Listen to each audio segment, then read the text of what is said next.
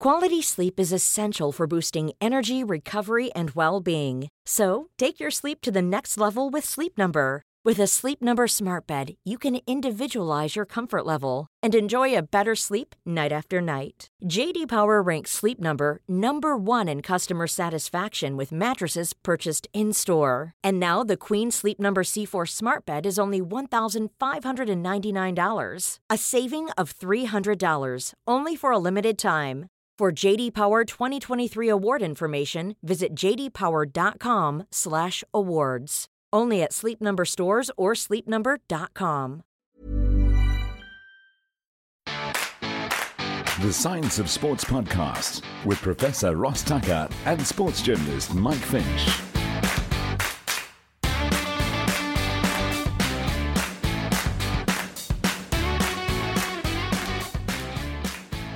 Hello and welcome to the Science of Sport. I am Professor Ross Tucker, as usual. Not as usual is that I'm flying solo on this particular episode, no Mike today. And also perhaps not as usual is that this is the first of 3 podcasts on the sport of rugby union. We've done a couple on rugby, but I guess maybe surprisingly, given that it is literally my day job, we haven't really explored the sport and the science of rugby and the injuries in particularly great detail. And I'm not sure why that is. I suppose part of it is that, this podcast is a passion project. It's almost an escape from our everyday lives. And so I haven't wished to conflate day jobs with this too much. And then I think also part of it is, Mike and I both, and many of you listening to this are endurance junkies, cyclists, runners, swimmers, triathletes. And so that's your passion. And so we've tended to focus on that. But that's about to change because the next 3 episodes are going to be dedicated specifically to rugby union. And there are 2 reasons for that. The first is timing, in the sense that there's a World Cup currently on the go. The best women's rugby players in the world are down in New Zealand. They have been for the last 2 weeks, entering the 3rd. I suppose by the time you've listened to this, it will be 3 weeks in, and we'll be headed into the knockout stages. And it's been a fantastic tournament, and what really is a fantastic time for the sport. You'll hear from both the guests in the next 2 episodes exactly how much women's rugby has advanced and grown over the last 4 or 5 years. And this World Cup is an opportunity to take the next steps towards that growth and development. It involves and brings with it, as you might imagine, some significant challenges, some unique, some general to the sport of rugby as a whole. And both my guests, first this episode with Jess Hayden and the next episode with Dr. Arabachinto, will explore some of those. We'll take a look at the past, we'll evaluate where we are in the present, and then we'll look forward to what needs to happen in the future. Then the 3rd episode or installment of this particular mini-series will be a feedback session from 2 conferences that I'm about to depart for. I actually fly in the day or 2. I head off first to London, and then I'll be in Amsterdam for what is initially the Concussion Consensus Conference, where world authorities in concussion in sport will be gathering to discuss the latest research. And then immediately after that is the World Rugby Annual Scientific Meeting. And it's a 2-day conference that will hear from many of the clinicians and researchers in the rugby space. Now, the first of those 2 conferences is this Concussion in Sport conference, and it's controversial.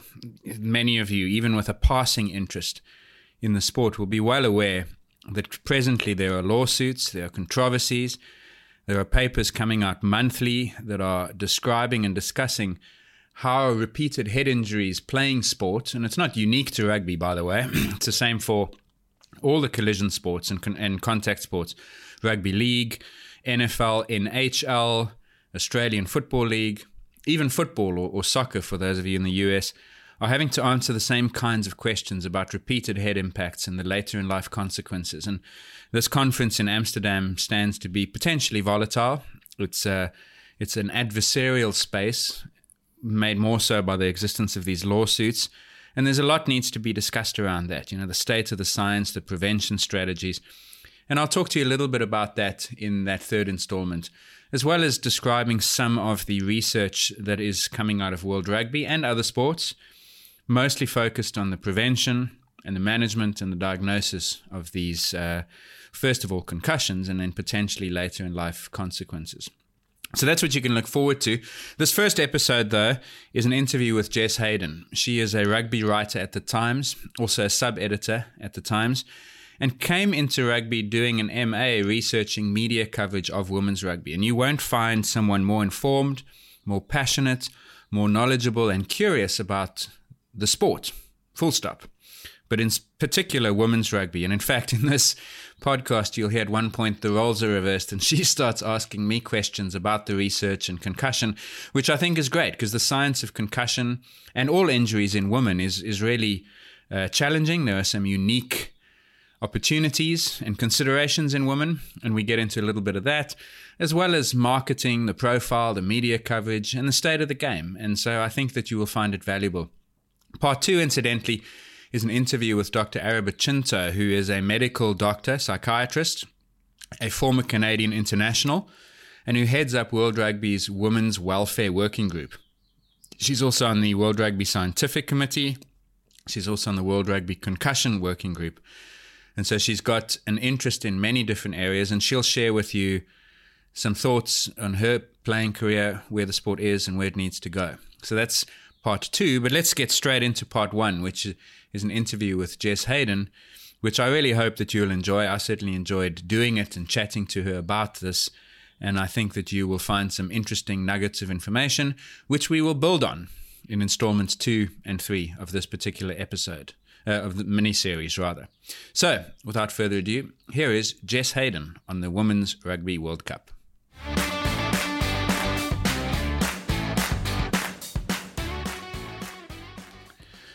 So, Jess, I gather from listening to podcasts that you've been doing the rounds. I must say, I first heard you on my favorite rugby podcast, which is called Blood and Mud. And I thought I absolutely must get you onto this podcast to talk about women's rugby. And then the most recent Blood and Mud, they mentioned that you'd done about 7 or 8 in the week between your appearance there and this invitation. So suddenly struck me that everyone has obviously recognized the same thing. And so it is really an honor to have you on the podcast. How are you today? Thank you so much for having me. I felt quite underqualified to be here because I don't have a PhD, but I'm so grateful to be chatting to you. Yeah, it's been a very busy couple of weeks with the World Cup, but I'm just so pleased that we have all this interest in the tournament. This is always the busiest time for me when we have a major women's rugby tournament, but I've never seen demand quite like it is now. So while I'm very tired from having to do all these podcasts, I could not be more grateful for the opportunities, because it's just great to be having these conversations about women's rugby on big platforms. Yeah, tiredness no doubt compounded by the fact that you've been waking up 2 mornings a week at 1 o'clock in the morning. Absolutely. So I've kind of half shifted to being nocturnal. So I do wake up quite early to watch the rugby, but then I tend to start work at 7 a.m. because I'm an editor for the Times and the Sunday Times sports section. So I then have to kind of wake up at maybe 3 a.m. I have to decide, have to be quite selective about the games I watch live. And then I work all the way through to about 3 o'clock. And then I just collapse into a pile of bones on a bed and I'm just falling asleep, because it's a long day, but it's so lovely to see the hype that I really can't complain about being tired. There'll be enough time to sleep when this tournament's over for sure. That is true. Just on your intro, you needn't feel underqualified because A, PhDs are overrated, and B, you know considerably more about rugby than many listeners. And in fact, you know, it's strange. Like, I work in the sport, and this podcast hasn't really covered rugby in the last 3 years, maybe 1 or 2 episodes. So this is for many listeners the first time they're hearing about rugby. So I'm quite interested to explore your insights from what is now, how many years worth of how many years worth of working in this space in rugby? So I started I did kind of study rugby. My master's was in the representation of women's rugby in the British press. So it was in journalism, international journalism, but I kind of sort of have a research background in that sense, but not anything scientific. It was an MA. But that was about 6 or 7 years ago now. And then since then, I've been working as a freelance rugby journalist, and also I was an editor at the trade body for self-employed people for a couple of years.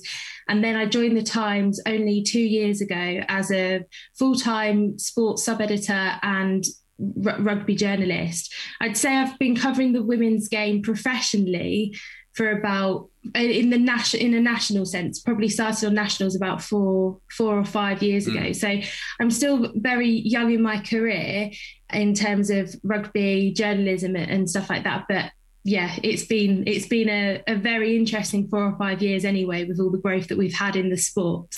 So covering it, researched it for that MA that you did, and then you played it as well, I gather. And we'll get on to a little bit on your own playing experience. But you had a rugby playing career that took you to the sport in the first place. Exactly that, yeah. So I studied politics at university and as an undergraduate degree. And while I was studying that, I started playing rugby. I was at Swansea University in Wales, and the head of rugby there was Siwan Lillicrap, the Wales captain. And I got the chance to play alongside people like Cara Hope, who's a Wales hooker, Courtney Keat, Wales centre, Natalia John, these are all Wales players, I should say. And really just watching them inspired me. And actually my first piece of published work in a national paper was about the sacrifices that women make to play in the Six Nations. And that was back in, I want to say 2016, really focusing on how they had to pay for their own medical insurance, and they have to fundraise if they needed surgery and stuff like that. And looking at really what was there to be achieved, and especially looking at England, who at the time had some professionalism. Their full professionalism came in 2018, but they had some professionalism coming in kind of after the 2014, on the run up to the 2014 World Cup and a bit afterwards.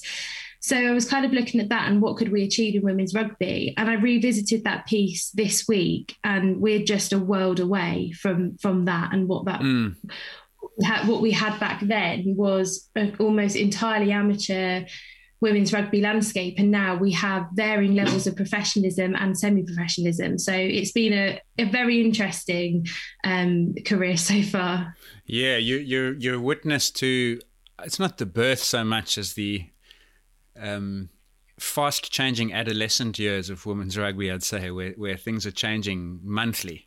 Not always positively, but I think when you look at the World Cup, you must look at this one right now and think back to 2017 when the previous one, and you would have covered that, I'm sure. And you must look at the differences and just go, like, this is an unrecognizable sport, and it's wonderful. It is almost entirely unrecognizable. The level of the rugby we're seeing on the pitch is vastly improved at this World Cup, and I think a lot of that is the work of the Premier 15s, which is the highest level of domestic rugby in England, but it has players from all over the world playing in it every week. And I think having that regular domestic very high level rugby has improved the test level enormously. So on the pitch, the product is much better, much more exciting and more skillful. And off the pitch, the differences are probably bigger there. Seeing stadiums full, 35,000 people or so watching the opening day of rugby at Eden Park at this World Cup, looking at kind of what the RFU are promising about having a standalone fixture for England women versus France in the Six Nations next year. There have been lots of things happening in the last month that make me think we are so far away from where we were then. And then when we look forward to 2025, the next World Cup, which is, of course, only in 3 years because this World Cup was delayed a year because of COVID, the growth that we could have by then, again, there's huge potential there. And what I'm hoping for, and I think is a reasonable prediction, is that could be, if not fully professional, I think every single team there will have some level of professionalism, whether that's semi-pro, paid for the tournament, or fully professional like England and Wales. I think there will be at least no one there will be amateur, I think. Yeah, I agree. That seems to me to be the next iteration. And then with that come a whole host of things that could become challenges, like how do you get young girls into the sport when perhaps in many countries, and I can't speak for others, I would like to hear your views on them. I can only speak for South African perspectives here, but like rugby's not offered at schools here in South Africa for girls. And so, really? Yeah. And I mean, Okay, I was going to get into this later, but here's a good opportunity. We were in such a situation 3 or 4 years ago that they actually launched a reality TV show in the same mold of Idols and Britain's Got Talent to try and find women rugby players. And they used to play sevens. And so they would it was actually a series. You can find it on YouTube. It's called Becoming Mboko. Let me just check on the pronunciation or the spelling of that. Otherwise, I'm going to send you down the wrong path. But that was the situation we were in. We struggle so much to find good athletes with physical literacy who can then develop into rugby players.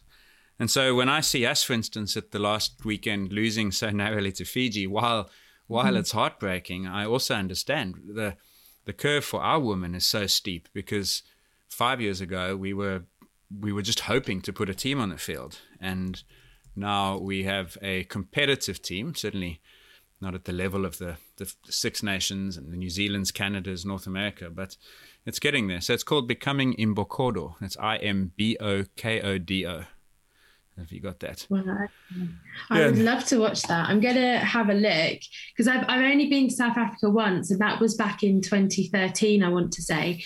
And I went to a school just outside of Durban, and I can't remember the name of it, but it was a private school that was it felt very posh to me. But then I saw other schools there, and they all felt incredibly posh to me because I went to a state school here in England that was a world away from the schools that I saw over there. But it was amazing to see the rugby there, and the level of schoolboy rugby was incredible. Really competitive and decent rugby with stands full of fans watching, but I didn't see any women's rugby there. But at the time I wasn't playing and I wasn't that interested in women's rugby. So that's really interesting. Yeah, right. You know, that you're struggling with kind of the schoolgirl or getting young girls into rugby. But you're right. I think because the team now, the South Africa team, are professional. You've got incredible coaching staff there in South Africa, including Lynn Cantwell. And I think that will, you know, it trickles down that. And I think especially we've seen it in England. The professionalism in England has been multifaceted, and it's not just the 30 contracts or so they give out. It's having a semi-professional domestic league, Premier 15s, and it does drip down then into the lower leagues. And then of course you've got the grassroots game, which is doing very well in England. For example, it's one of the only growth sports that England has at the moment. There are more and more women and girls joining rugby every year. So it's interesting about how long it will take for that to happen in other countries. And I do think the countries that we're seeing with professionalism now, we will see the effects in the grassroots game quicker. Yeah, I think so. I think they can capitalize on the institutional wisdom, not only from men's rugby, but from other sports that have done it. Here in South Africa, and this is, and again, very SA-centric, I remember doing an analysis of Commonwealth Games performances, and over about 3 Commonwealth Games cycles, we were by far the worst performing women's nation relative to men. So if you look at the countries that win 10 or more medals at the Commonwealth Games, and you look at the ratio of medals won by men to women, we are so far behind other countries. Women's sport in general in this country has been left behind. And so the authorities, and this is true of football, cricket, and rugby, they're working against 5 generations of neglect and trying to develop a population. And you know what the problem is that if you're not physically active at the age of 11, 12, 13, 14, then there's no foundation on which you then build rugby competency at 16, 17, 18. So, you know, Lynn Cantwell's come over here from Ireland, and they really are committed to it, and they're doing a good job. But it's a very difficult job in South Africa. And on that, then let's leave South Africa for a moment. What is the situation like in the home unions? England clearly have got first mover advantage in this space. You mentioned Wales earlier. Ireland didn't qualify for the World Cup and have had certain issues. Scotland and I guess then that leaves Italy and France, I guess, as the Six Nations. Where are they relative to England?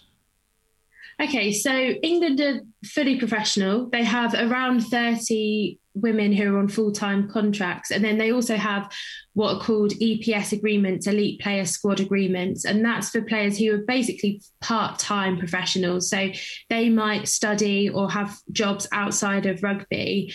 So that's the situation in England. It's incredibly professional, and it's kind of the gold standard for what other countries are aiming towards. Yeah. Wales brought in, I think it was 12 contracts in January this year, yeah. And then before the World Cup, they brought in more. So I think they currently have a squad of around 20 professional players in Wales. And again, they do have players who are on elite player squad agreements, or they're not called that, but they're exactly the same thing, kind of these part-time deals. And that lets them play in the tournaments and come into training camps, and they're paid for that.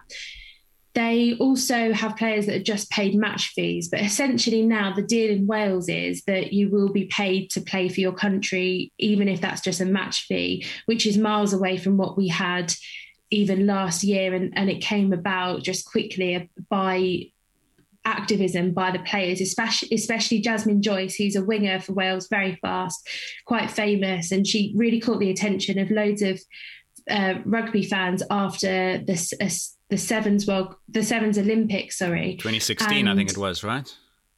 Sorry? It was 2016 Olympics, was it? Or was it the 2020 games? No, the 2020 Olympics. Tokyo. She caught the attention of lots of people, and she then spoke afterwards about, well, now I'm going to have to go back to my full-time job, which was as a personal trainer. And it caught the attention of a lot of people.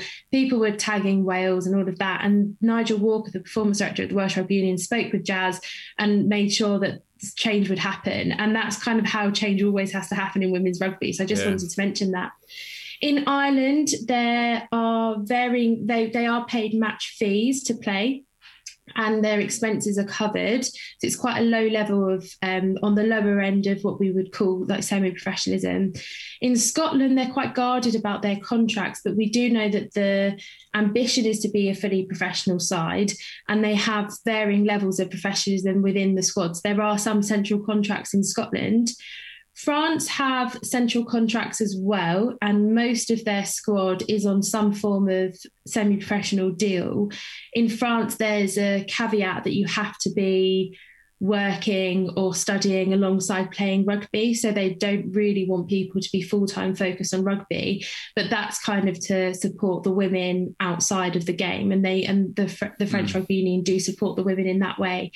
Italy have, again, I think they're I say Ireland and Italy are neck on who's most amateur, but again, it's quite guarded about their specific contracts, but I believe that their pay kind of expenses are covered and they're able to play in the tournaments like the Six Nations, and but most of them have full-time jobs as well. So that's kind of like the Six Nations covered. And then obviously South Africa, professional squad now, New Zealand are professional.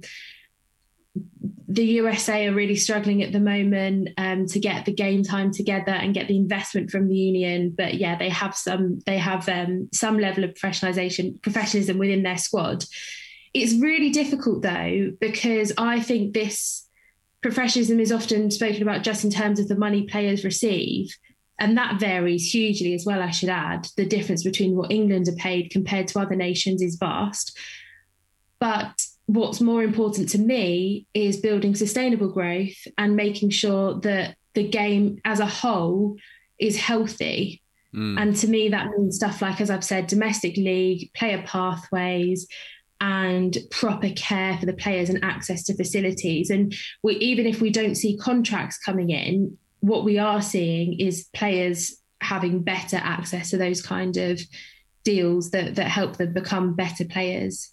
Yeah, so I was going to ask you about that. So you say England's got 30 contracted players within the England squad. They've got the AP15s is certainly the most well-established professional and semi-professional league. There are obviously hundreds of players there. Will those players be on match fees to play for their clubs below England level? It's mixed. So some players do. So Saracens and Harlequins, for example, they do pay players. Same kind of Bristol Bears, Gloucester Hartpury. A lot of these clubs do have some money for players, but most of them, the majority of them, don't get paid to play properly. They're not on contracts. Some offer match fees, some don't at all. Some players don't get anything, even expenses really covered. The lowest team in the league, DMP Durham Sharks, the players have reported claiming expenses that were never paid and stuff like that. So there's still a huge disparity between the top and the bottom, even in that top tier of women's rugby in England. So it's still a very mixed bag, but the Premier 15s have the ambition or the RFU, I should say, have the ambition for that league to be a fully professional league in the years to come. And they're working with the Premiership, the men's Premiership, to create a league that makes money, is profitable and can afford to pay their players. But of course, the Gallagher Premiership isn't doing too well at the moment health-wise. Anyways, it's a difficult time for rugby in England anyway. Yes, indeed. If you were in charge and it was up to you to draw up a list of priorities, what are the 3 things that need to happen next to capitalise on the success of 2021, 2 World Cup, going into, and the 2025 World Cup is an England-hosted event, right? So that's right. So really, all the elements are in place to capitalise enormously on the success. What needs to happen in order for that to come to fruition?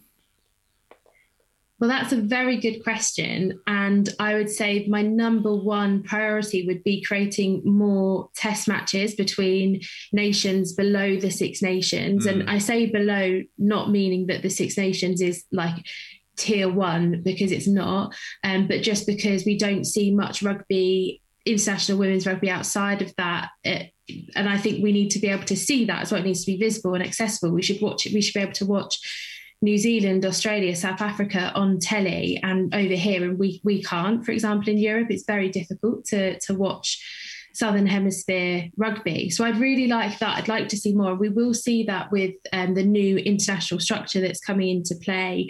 We will see more international test matches. That, of course, means more investment from unions because it costs a lot to send your team there. But yeah, number one priority would be regular test matches between nations, not just the Six Nations. I think my second priority would have to be on I think player safety is always something that I'm really keen to, but it would have to be one of my priorities. And in women's rugby in particular, we've had conversations about this in the past, Russ, about the concussion protocols in women's rugby perhaps falling behind. There's been talk from the World Rugby Deputy Chief Medical Officer saying that the men could learn from the women in terms of tackle height. I'm not sure if I agree with that. I think that we could still learn a lot about diagnosing head injuries in women's rugby and brain injuries, I should say. So that's a priority for me. And also I think that if I was in charge, I'd want to research the ACL curse, which seems to happen in women's rugby. And I know it's a problem in men's rugby. We see Dan Biggar at the moment is out of the men's Wales squad with knee injuries. But I was speaking to a physiotherapist recently who works on researching women's health and was talking about how the menstrual cycle affects women's bodies and how, you can be more likely to tear a muscle on certain phases of your period, etc. I'd be really interested in that kind of research, and that's something that I'd be really keen, because injuries have blighted large parts of this championship, and we can see Laure Sansus, France's best player, has been forced to retire early because of an injury, and Alicia Butchers, Wales's best player, I would argue, has had to leave the tournament with a knee injury. Sadia Kabea, one of England's best players, was injured for the last match because of a knee injury. I think that there's a lot to be said about that kind of research that focuses on women's bodies as different to men. Yeah. And I think my third priority would be off the pitch, looking at the marketing side of women's rugby. And I think England do it very well in terms of the players stay after matches and talk to fans. They're constantly signing things. We've had 3 documentaries about women's rugby this autumn. We've had the Wales one in camp, England's one, and New Zealand. We had behind-the-scenes documentaries there. I'd be looking at building or growth in that way as well, marketing it well. The way that the Euros did in England in the football, so the women's football team, England's women's football team, won the Euros at Wembley. It was a huge event. The whole nation really got behind it. That's the kind of target I'd be looking for the 2025 World Cup. It's a very mixed bag there, because I didn't know you were going to ask me that, and I don't know if I rambled too much there, because that's put me on the spot. But I think if I was in charge, that's the 3 things that I'd want to focus on before 2025. No, they sound sensible. And if I was a union or World Rugby, I would imagine, and in fact, I can testify that at least one of those is a priority, and that's the safety ones. And I do want to go back there, because obviously that's me playing on solid ground myself. And it is fascinating. The women's injury picture is one of the most interesting. And it's think about this a lot. It's exciting that we're going to have so much more women's rugby because of the data that will come out. But it's not a nice, well, I'd rather not have injuries to study, but they're going to be there. And one of the things that has been true for the last decade or so is that for every one women's injury, we literally have 30 men's injuries, just because of the volume of the men's game. You know, I was looking back at a paper that I'd published maybe 2 years ago now. We, as you would know, we do baseline assessments every year in players before they start the season.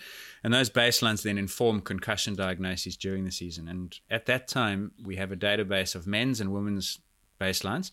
The men's data set had 13,000 baselines. The women's had fewer than 800.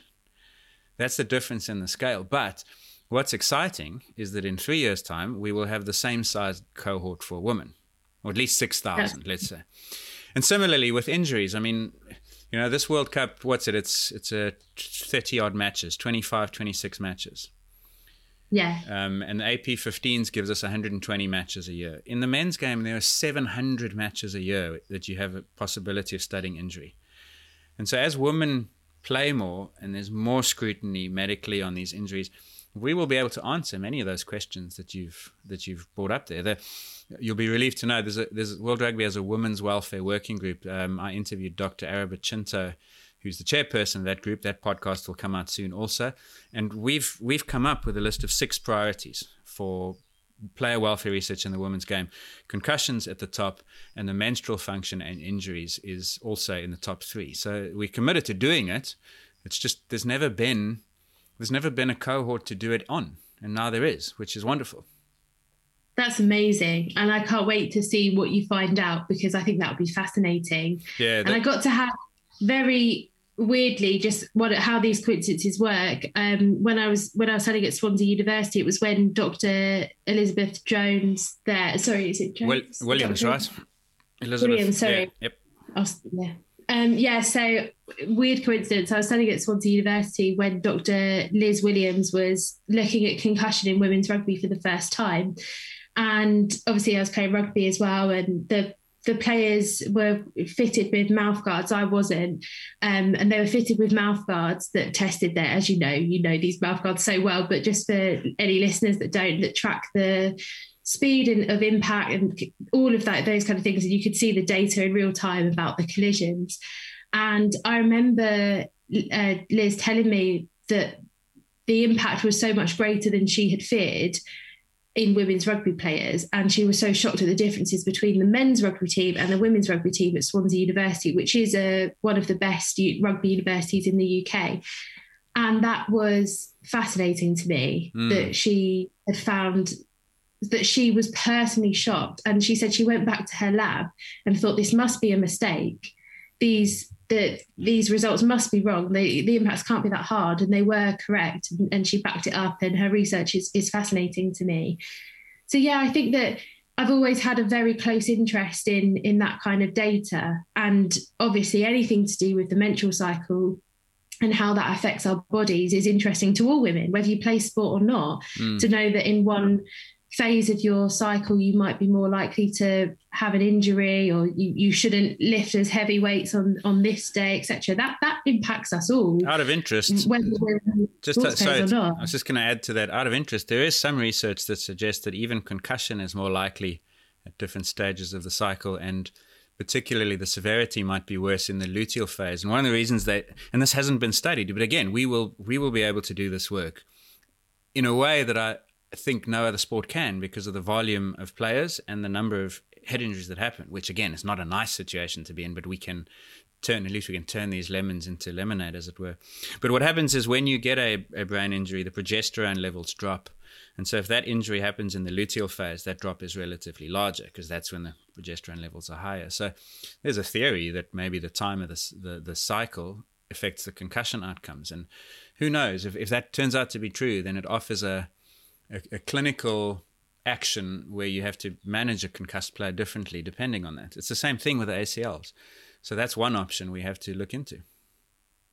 I'm really interested in that. So if the drop in your progesterone is bigger, what's the symptom that you would kind of show? Well, the theory is that drop is then responsible for delaying recovery from the concussion. So and there is quite a lot of research on this. This is probably fairly well established now, is that women take longer to recover from concussions. Yeah. The symptoms persist for longer. I saw one study in football, average time to return was 29 days in women, 22 in men. So it's a week's difference over 3 weeks, which is not insignificant. And no one understands why that is. The menstrual cycle might be one of a handful of different reasons for it. There may also be neurological issues. The axons are slightly thinner and so on. There's also a social phenomenon that they always mention in these papers. You've probably seen this, where women are more likely to report symptoms that could be related to. So it might be that men underreport and women actually give you a truer picture. We don't know. You see, so these are all theories that I would describe at best as speculative.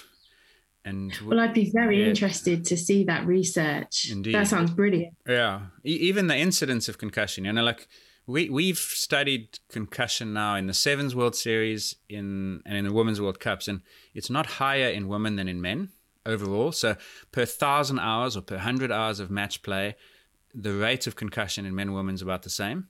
But what's interesting is that in women, the concussions make up a higher percentage of the injuries than in men. So the overall risk is slightly lower for women, but the concussions are the same. So it could be that there's a susceptibility to concussion despite a lower overall risk. Does that make sense? Yeah, so there's some nuance in that. People often, you'll see the media say, women are more likely to be concussed. That's not as simple as just that statement. They're actually as likely to be concussed, but maybe more susceptible to a given head load. And the mouthguard research is, that Liz was one of the first people to use it 4 or 5 years ago. The technology's now come on quite a long way. And we funded over the last 2 years 2 big studies. One was in New Zealand in the community game, boys, girls, and adults. And then another one was in the elite game in Europe. And within the next 3 months, the data will start coming out to compare men to women and show exactly what those head loads are. So and now in this Women's World Cup and next season in the AP15s, the same things. All the teams have been given these mouth guards. They're all part of this research study.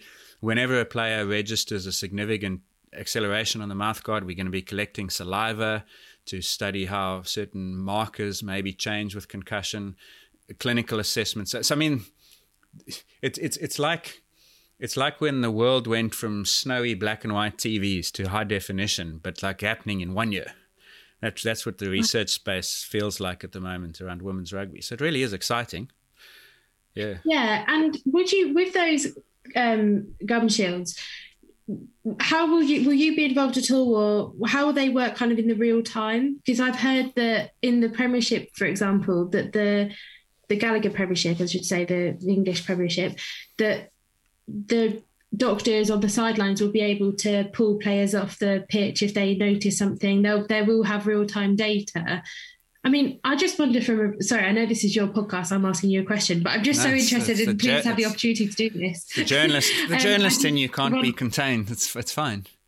Well, no, I'm just so interested. How does that affect your research if a player is concussed and there's a suspicion that they're concussed or have had some form of brain injury and they're pulled off the pitch? Yeah, so at this moment in time, today on the 18th of October 2022, there is no known threshold for head acceleration at which we can say confidently that'll be a concussion. Sometimes you will measure a head acceleration, say at 42 Gs or rotational at 1,500, and the player will be concussed. Other times it'll be 68 Gs and 6,100, and the player will not show any symptoms or sign of concussion. So unfortunately, like most things in life, it's not as clean as if you exceed value X and value Y, you're concussed, come off the field. But over time, once we get 200 examples of a brain injury or concussion in men and women, we'll be able to say with 80% confidence that impact was severe enough to cause a linear and a rotational acceleration that exceed our red flag territory. Maybe we'll divide, and this is me blue skying it now. We're nowhere near this yet, right? But maybe we'll divide impacts into green, orange, and red, or green, yellow, red. And red cases, it will become part of the diagnostic set of criteria that gets looked at. I don't think it ever takes over from the symptoms the player endorses, cognitive function, balance, and so forth, but it might become part of that picture. It's more information, more data to make that decision.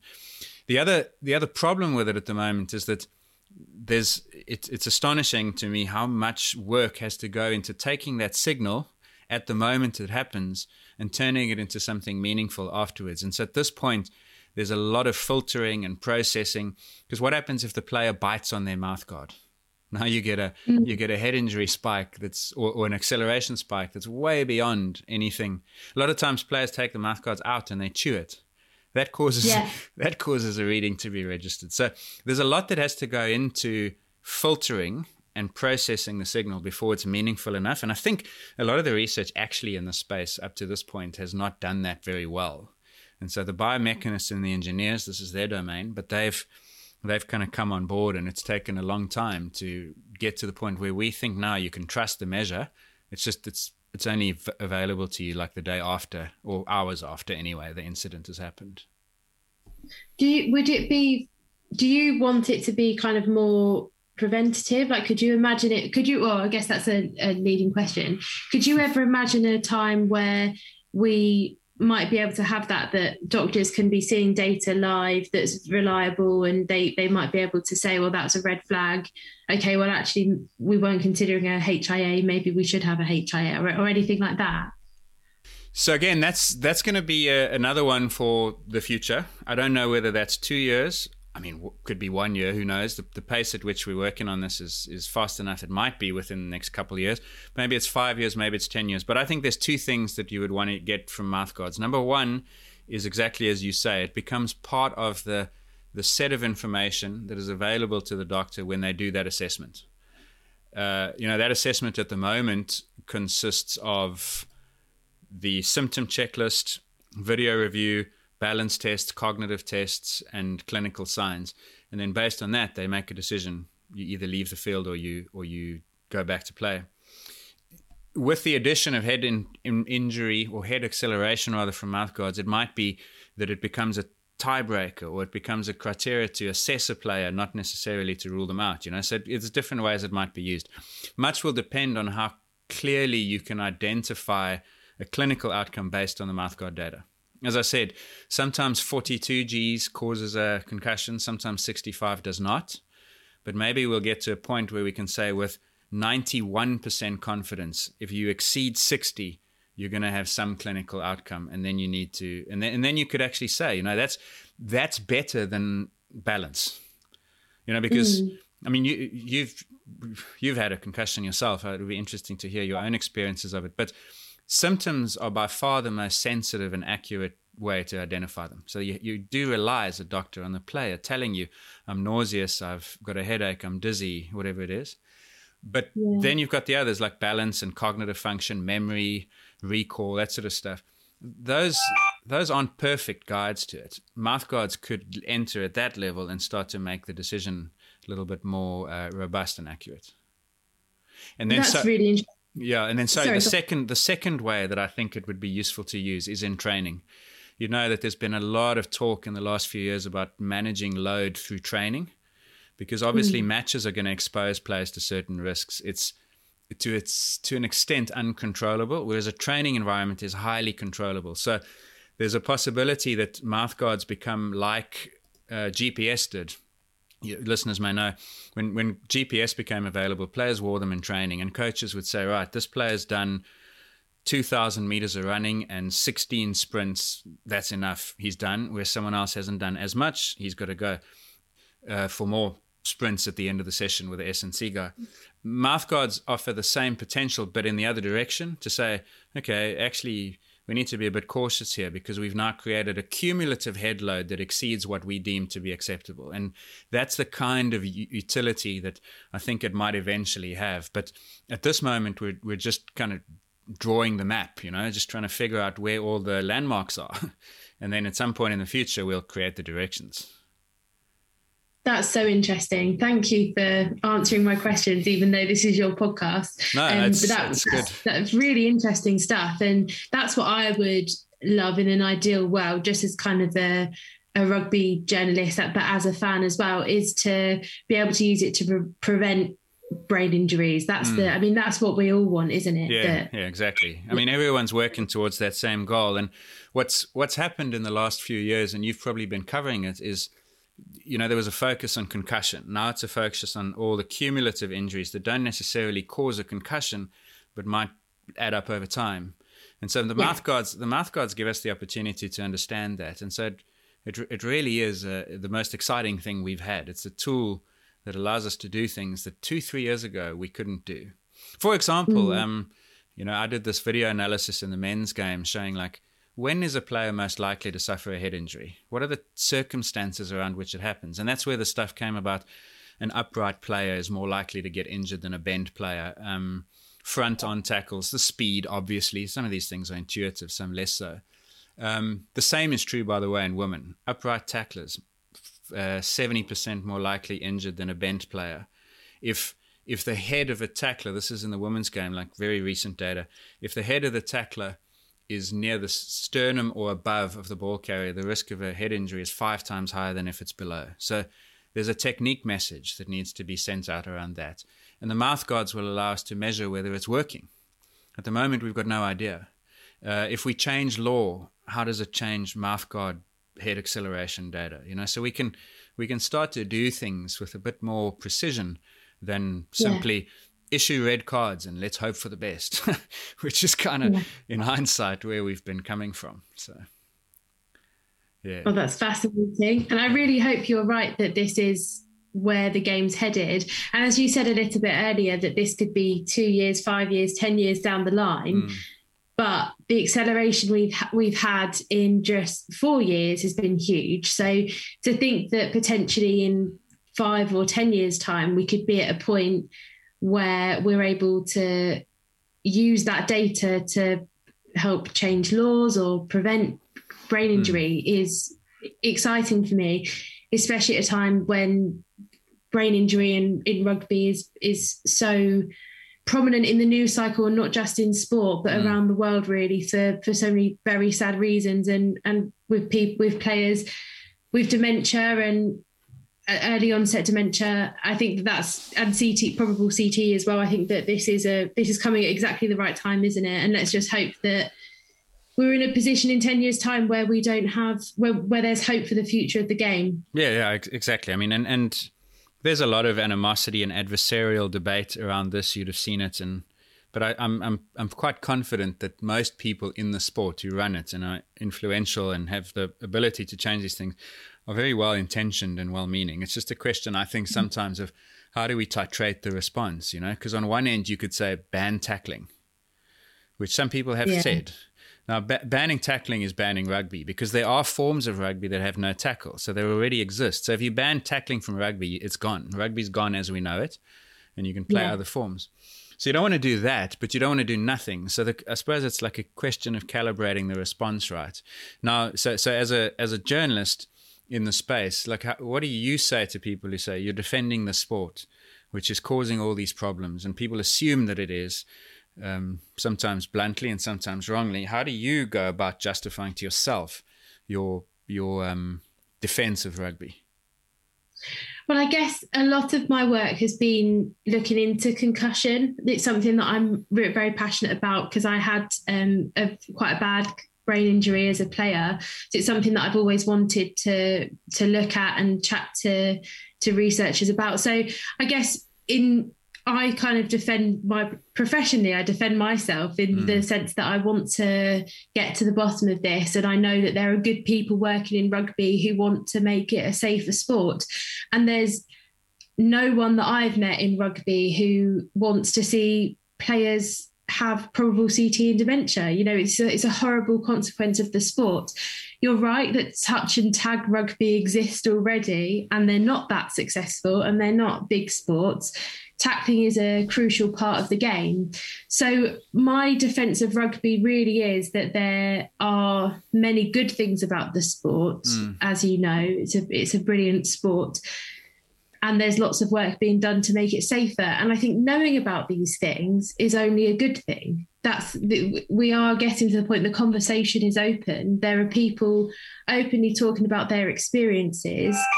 Potentially there'll be an impact on the number of players that play at a grassroots level globally, I think, with these cases coming out, and especially as we wait for this impending lawsuit against World Rugby, the RFU and the Welsh Rugby Union, with former players who have been diagnosed with early onset dementia and probable CTE. So I think it's just about it personally covering the game in light of the research into concussion and following that closely to make sure that what we're reporting is accurate. And as you say, I know you're absolutely right that the media in general tend to kind of exaggerate these and write headlines about, women more like speaking cast, etc. And I completely accept that as a very fair point, very justified point.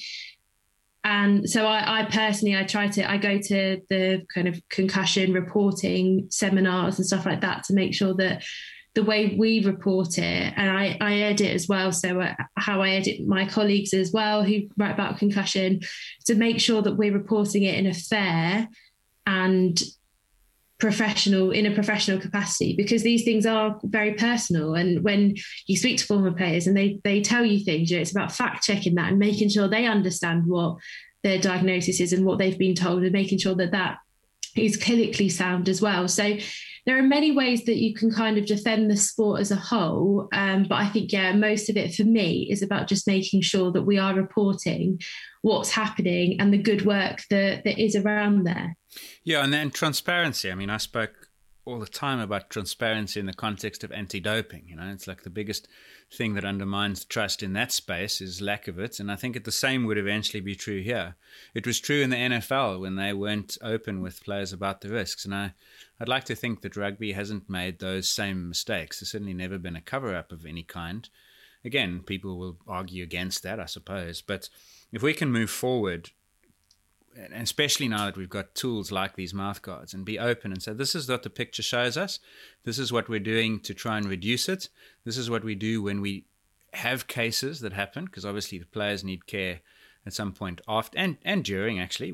Guys concussed. Like who looks after them? Is the standard of care for that the way that it should be? So there's lots of things you can try and assure people of. And then in the end, people will make those decisions. It seems quite clear to me, and you alluded to it, is people love the tackle element and the physicality of the sport. It's and these calls to ban tackling are made by people I think you haven't quite appreciated that's actually the draw. So that's a big part of the sport. Yeah, absolutely. Speaking of law change, and I didn't want to let you go before we touched on this because it came up in your podcast I alluded to with Blood and Mud, and I thought it was really fascinating, is women play currently with the same size ball as the men do.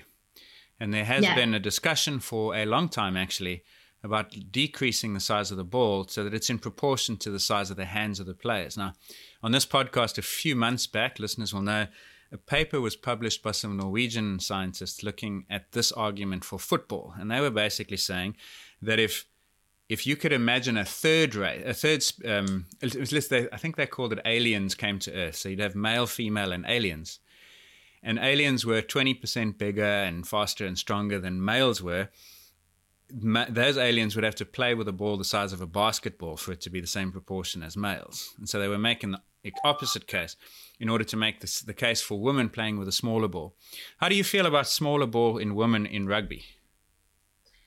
So it's a really interesting debate, and my viewpoint has definitely changed in the last year, I would say, because before I was very much in the camp of women should play the exact same game as men, because that's what happens in football. And it's the best way to show that women are very good at this sport, and it's interesting, it's entertaining, all of that. But as we've seen in this World Cup, more at domestic level, we see a lot of knock-ons, which means more scrum time, and it's not entertaining for fans, I don't think, to watch scrum after scrum and knock-ons and stuff like that. Even Emily Scarrett, who is one of the best players in the world, had a very costly knock-on against France. And knock-ons happen in the men's game. I'm not saying they're not, but they happen at a higher rate in the women's game. They do, yeah. And I think a lot of that is because they can't hold the ball in one hand, gather the ball in one hand. And this isn't a generalisation for all women. I'm sure there are many women who have hands that are bigger than the average man and can pick up balls with one hand. But I certainly can't. And I'm not a small person. I'm 5'8" or 9. I'm a big girl. But my hands are quite small. So I can't pick up a ball with one hand. And it is a disadvantage. You know, if I see the ball at the bottom of a ruck or something, I cannot pick it up with one hand. I have to kind of either roll it against my own foot to pick it up or use two hands. So there is definitely, I think, room for a trial in, I would say, the Premier 15s Cup is a really good place to put it. So the Cup kind of runs during the international periods. So AP 15s teams still play, but they're without their internationals. And I think that would be a really good place to trial it, because you still have very high level women's rugby players there. Yeah. To see if it makes a difference and to see if there are fewer scrums, which obviously would then potentially be better for to reduce injuries that happen in the scrum, for example, neck injuries and head injuries. And also to see if it, just in general, it makes the game a bit more entertaining and a bit better. Yeah. That's what I want. So I've definitely moved on from being completely against it, let's all play the same game, to, well, I don't think it hurts to trial this. And I don't think it hurts to accept that it is potentially a downside of the female body, is that our hands are a bit smaller, but that doesn't mean that the game will be less entertaining or less respected if the ball's smaller. Yeah, I agree with you 100%. And in fact, we did walk down this path a few years back. It was proposed to study a ball that was half a size smaller. And the trial got interrupted first by COVID. Then they decided that they didn't want to do a trial like this in the year leading up to a World Cup. Then the World Cup got delayed by a year because of COVID version 6.0 or whatever it was. And so then it got delayed again because we didn't want to try it. So it actually, COVID caused a 3-year delay in this. And I'm not sure what the appetite is to go back to it. But at the time that it was proposed, there was a discussion among delegates representing different competitions around the world. And I'm not exaggerating to say it was probably 50-50 split. They did not want, 50% did not want this trial, because the perception, I think, was the same as you raised, is that, you know, it's rugby. It's the same game. We use the same equipment, same field, everything's the same. The other 50 were saying, actually, no, we can improve the spectacle by having a slightly smaller ball, because it's not just passing and catching, actually. The early data from that trial showed that the ability to kick was much better. Now, you could argue whether that's a good thing or not if they start kicking more, because you can kick it further. You know, kicks for touch were 10 meters better with a smaller ball than a larger one. Lineouts, for instance, the overwhelming proportion of lineouts with a bigger ball were going to the front of the lineout because it's safer. Give them the smaller ball and they go to the back more often. So then you get ball off the top at the back, and you get potentially open game off the line. So that, I didn't think, that was one I was like, oh, well, actually, yes, that's obvious. Didn't think of that at first. The speed of the pass. The speed of the pass would be better as well. The ability to offload, because you can now hold it in one hand and pop pass and find line breaks as a consequence would potentially improve. So there's many, many reasons I think you would want to do it. And I hope that we can, in fact, I'm going to go back and say, what about this AP 15s Cup? Because that probably didn't exist 4 years ago, right? No, it didn't. It began last season. So we're only in the second season of it. So yeah, I think that's the perfect place to trial it. And we absolutely agree on this. I'm so pleased that you mentioned the lineup, because that hadn't occurred to me. But of course, offloading, when I see players offloading with one hand in the women's or men's game, I look at them and just think, how? Because I physically cannot hold the rugby ball upside down in one hand, yet alone have a grip on it and have control over it. And also with scoring tries, you know, where players kind of put the ball down with one hand, I cannot do that. And I know many women cannot do that. So again, it's these kind of things that maybe aren't that obvious, but would make the game a better spectacle. And I think that, the trial sounds fantastic. And I look forward to, hopefully, if you do go back on that, and that does happen, I'll be very interested, because I'd love that to come in. Maybe it's a grassroots thing as well, just thinking out loud, that the grassroots level, there's less risk.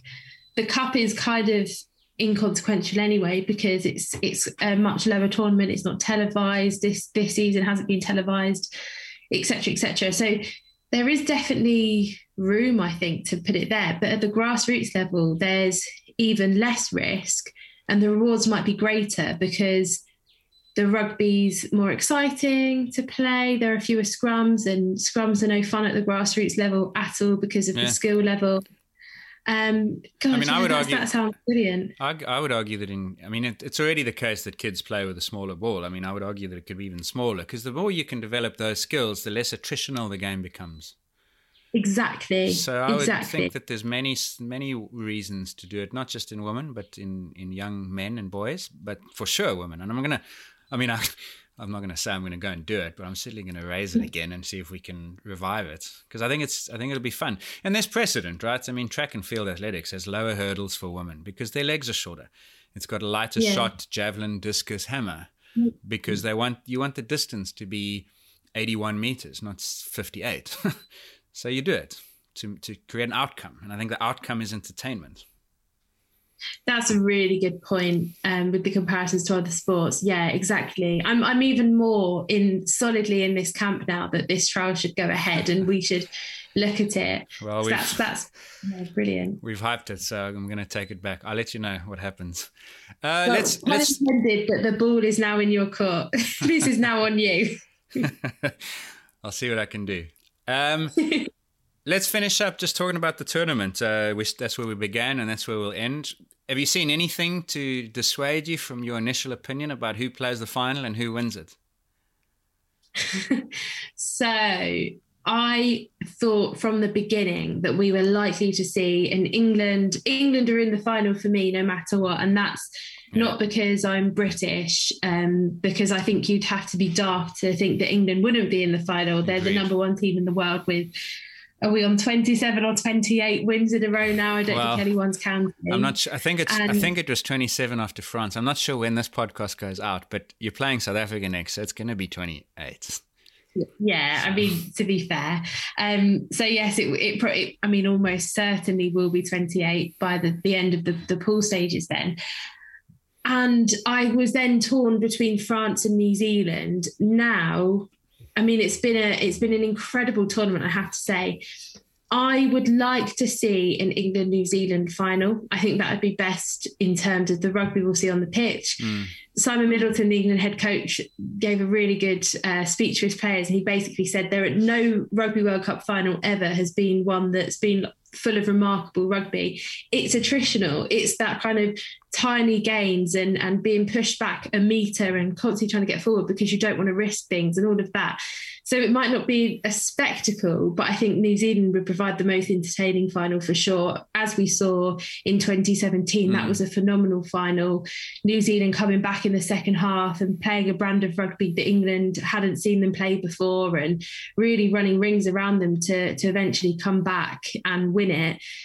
I'd love to see that.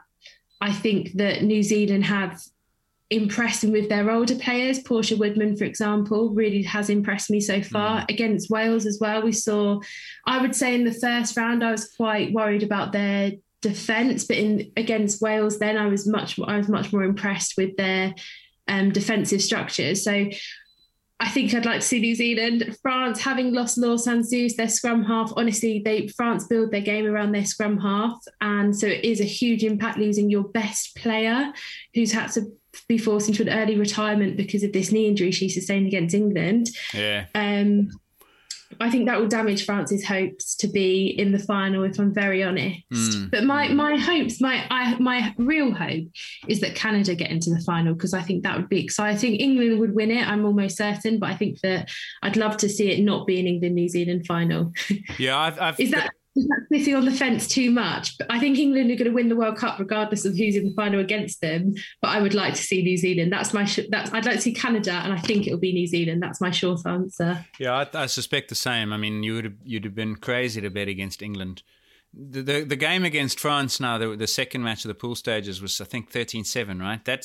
Is that as close as they've been run in the 27 games? Ooh, certainly it is in the last two Six Nations. No one's come that close. No, I know that England had never conceded, had never won a game with it. Let me think.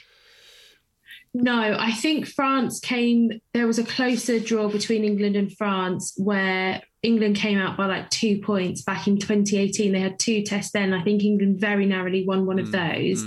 But without seeing the results in front of me, I don't know that for certain. But yeah, it was so tight, and absolutely in the 70th minute, I thought France had another try in them, and they could have they were very close to ending that reign for sure. It was the most. It was the closest one-sided match I've ever seen. Yeah, that's a very good way of putting it. Because England did control the match, I thought. At no point did it look like England would lose, and then they could have lost. It was amazing. And I think I'll get the numbers off by a handful here, but I think France made 220 tackles and England made 60. And and it was 70% territory and possession in England's favour. And so how France hung in there. Had they not lost, and they lost other players also, right? They had the concussion to the 8. Roman Menage, she lost. She had to leave that match as well. Yeah. So I think the loss of those players for France is probably the decisive thing between them, New Zealand, Canada on the other side of the draw. So you'd imagine England. It'll be interesting to see a team that then goes into the final on 29 wins or 30 wins, and then suddenly finds a bit of pressure. They change the behaviour, they change the formula. That's probably the only chance. That plus, if it's New Zealand, home ground, maybe it's worth a few points. Maybe not in a World Cup final, who knows? But I think I agree with you. That's the final I would want to see. It's got rematch potential. It's got home ground. And you'd imagine that's a world record attendance if that happens, right? They'll sell it out then. I would love them to sell it out, and I'd love to hit the record. And I think as well, as we saw in the Euros in here, which is the only thing I can compare it to, the women's football Euros, games weren't sold out before the tournament started. Then as the tournament went on, the final sold out. And I think the final might have been sold out, but other games then, the knockout games were selling out really quickly, and you couldn't really even get to a pool stage game by the time they came around because the hype was there. I would absolutely love it if the final is sold out and we hit a world record for attendance at a women's match. As a journalist as well, the England-New Zealand revenge match is absolutely the one that would get the headlines and is exciting. It has all the drama that you need this tournament to have if we're going to create growth then for the tournaments coming up in the next year, and then looking towards the next World Cup, which in many ways is more exciting to me than the one we're in now because of the potential of where we'll be then. Yeah, much excitement. If that happens, are you going to jump on a plane and get down there? to New Zealand? Yeah. No, unfortunately, I'm not going. I wish I was. My colleague Elgin Alderman will be at the court out in New Zealand from the quarterfinal stages. I'm a full-time sub-editor as well as a rugby journalist, so I'm very much needed on the sports desk in London for all the Football World Cup previews and stuff like that will be coming out. So yeah, unfortunately I'm tied to my desk, but Elgin is a fantastic women's rugby writer. He's got a very good knowledge of the game. He even went to school with with one of the Wales players and just knows the game inside out. So excited to see what he's writing, but incredibly jealous because I'd love to go to New Zealand. Well, you'll get your home one in 3 years time. Not long. Really? Not long to wait. So much excitement. I mean, it really is a wonderful time for the sport. As it's difficult to not get excited and enthused about the potential. And exactly. There's so much positive inertia that it can only get better, you'd hope. I mean, I say that optimistically. It can always get worse too, but I think there's enough goodwill and momentum that I hope it gets better.